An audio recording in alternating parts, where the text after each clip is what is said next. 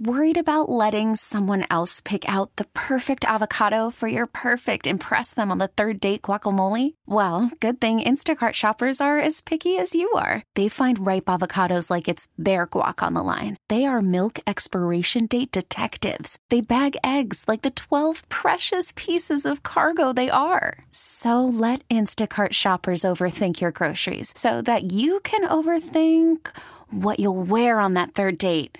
Download the Instacart app to get free delivery on your first 3 orders while supplies last. Minimum $10 per order. Additional terms apply. All right, let's get started on a day. The alarm goes off in the morning. Then it's out of bed. It's in the shower. May seem like autopilot, but the whole time, you're taking things in. You're thinking about your day. You get something to eat. I like cereal. You grab your bag. Maybe you're texting people.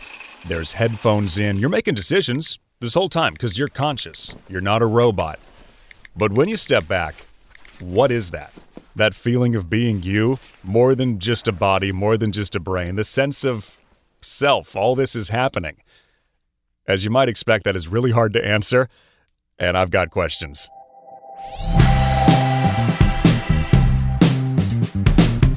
Here we are, all together yet totally separate. My mind is mine, yours is yours, for the Consciousness Show. What does it mean that we're doing this right now? We're going to explore this, kind of talk around it, see where we are in terms of the understanding. Is it awareness? Is it feelings? It's more than just feelings, right? It's an experience. We've got 2 very smart people to help us. First, Sue Blackmore, writer, lecturer, professor, University of Plymouth.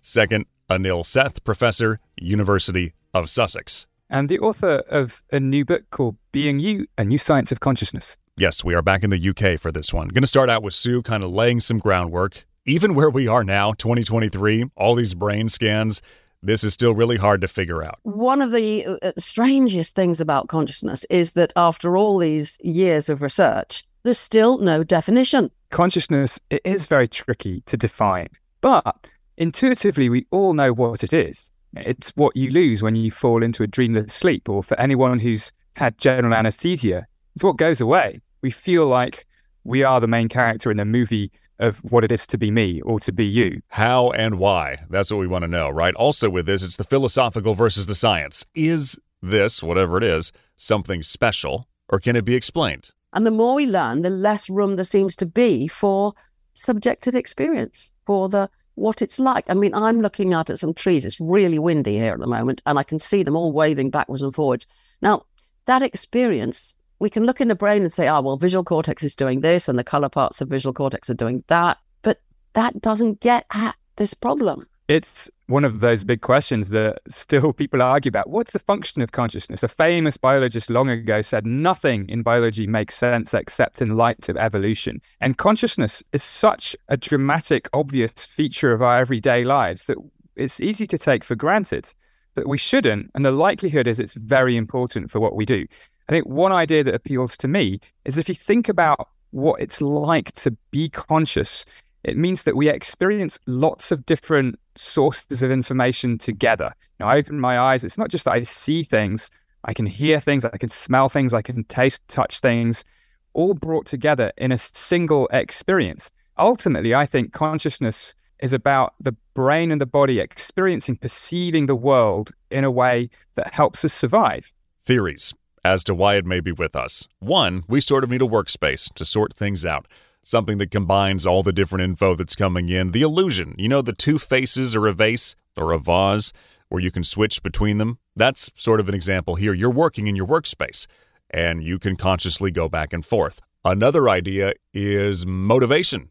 This helps propel us through the day. Humans are always seeking something because there's something telling us in the back of our heads, keep on going. I think that's right. So we have this intrinsic sense of motivation. We want good things. We want to feel better. Things in life tend to feel bad or good or some variation on that theme. I think that even applies to how we experience the world around us. It's still this emotional tinge to whether things are bad or good.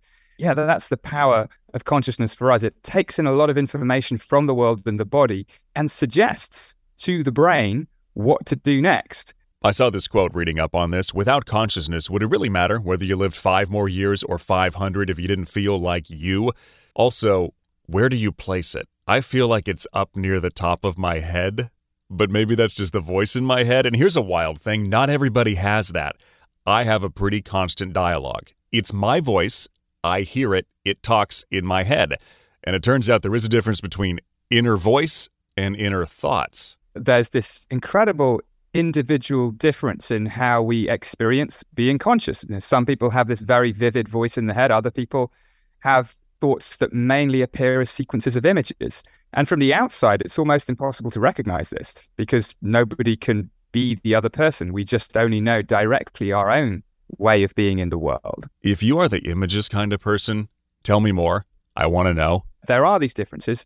The voice in the head, for me, I think that's part of being conscious, but it's certainly not the only thing. I just think it speaks to the way that there are many different styles of being conscious, of being a self. Does that then also make you wonder about reality? Because we're all different. I mean, we've done a lot on perception in other shows.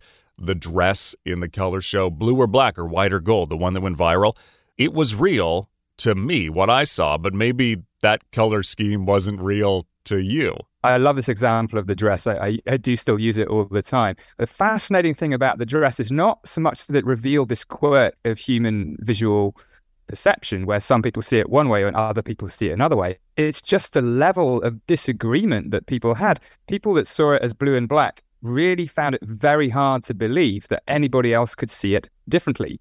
And I think this is really revealing. And it's because, at least in part, because when we have an experience, it really does seem to us that our brains have nothing to do with it, that's just the world. We're just looking at it in a very objective, independent way. What the dress revealed is that is not true, that for the exact same objective reality, two people can inhabit very different subjective realities. All right, so all that was to get us back to something we originally had at the beginning. Is this experience special, inherently special? Is it a spark or is it just mechanical? Is it your brain doing brain stuff? We can't solve it yet, but at the end of the day, maybe it's just electrical firings creating all of this for you.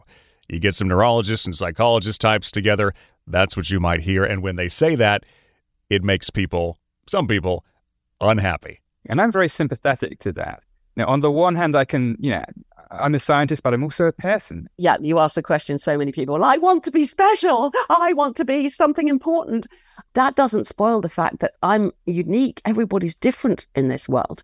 And each of us has a different life and tries to make the best of what life they got handed with, they are merged in. I don't think it makes one less special, but I can understand why many people do. And they're afraid of that and they don't like it. That's right. I think it's there. I think it's the product of a very complicated and as yet not really very well understood set of biological processes. It's not just some sort of ethereal form of information. It's really part of what it means to be alive. So the pushback becomes, and maybe you're doing it now, I can't describe why, but I know you're wrong. I know that's not the case somewhere deep down, which opens up another question.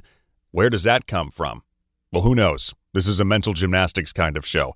One more that I saw, and then we'll get out of here. Maybe we're never going to figure this out because for some reason we just literally can't. It might be true. You can't rule it out. There's this idea that the brain just cannot understand itself because it would have to be more complicated than the brain. You wouldn't ask like a frog to understand cryptocurrency, right? There are limits on things that certain types of brain can understand. So maybe consciousness is within this domain of things that the human brain is unable to grasp.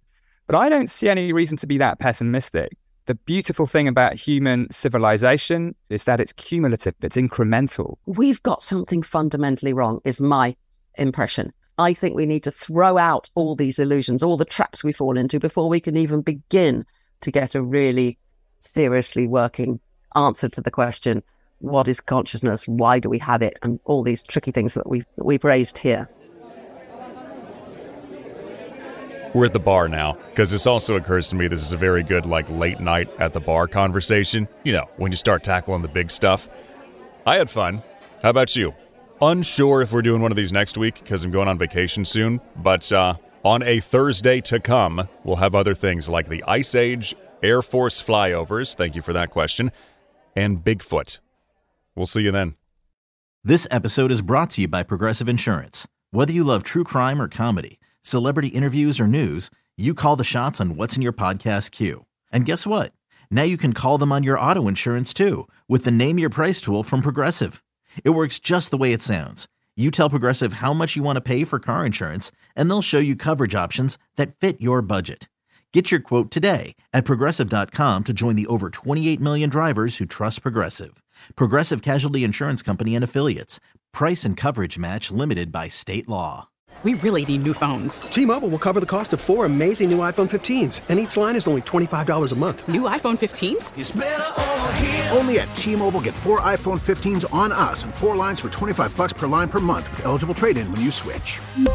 Minimum of 4 lines for $25 per line per month with autopay discount using debit or bank account. $5 more per line without autopay, plus taxes and fees. Phone fee at 24 monthly bill credits for well-qualified customers. Contact us before canceling account to continue bill credits or credit stop and balance on required finance agreement due. $35 per line connection charge applies. See T-Mobile.com.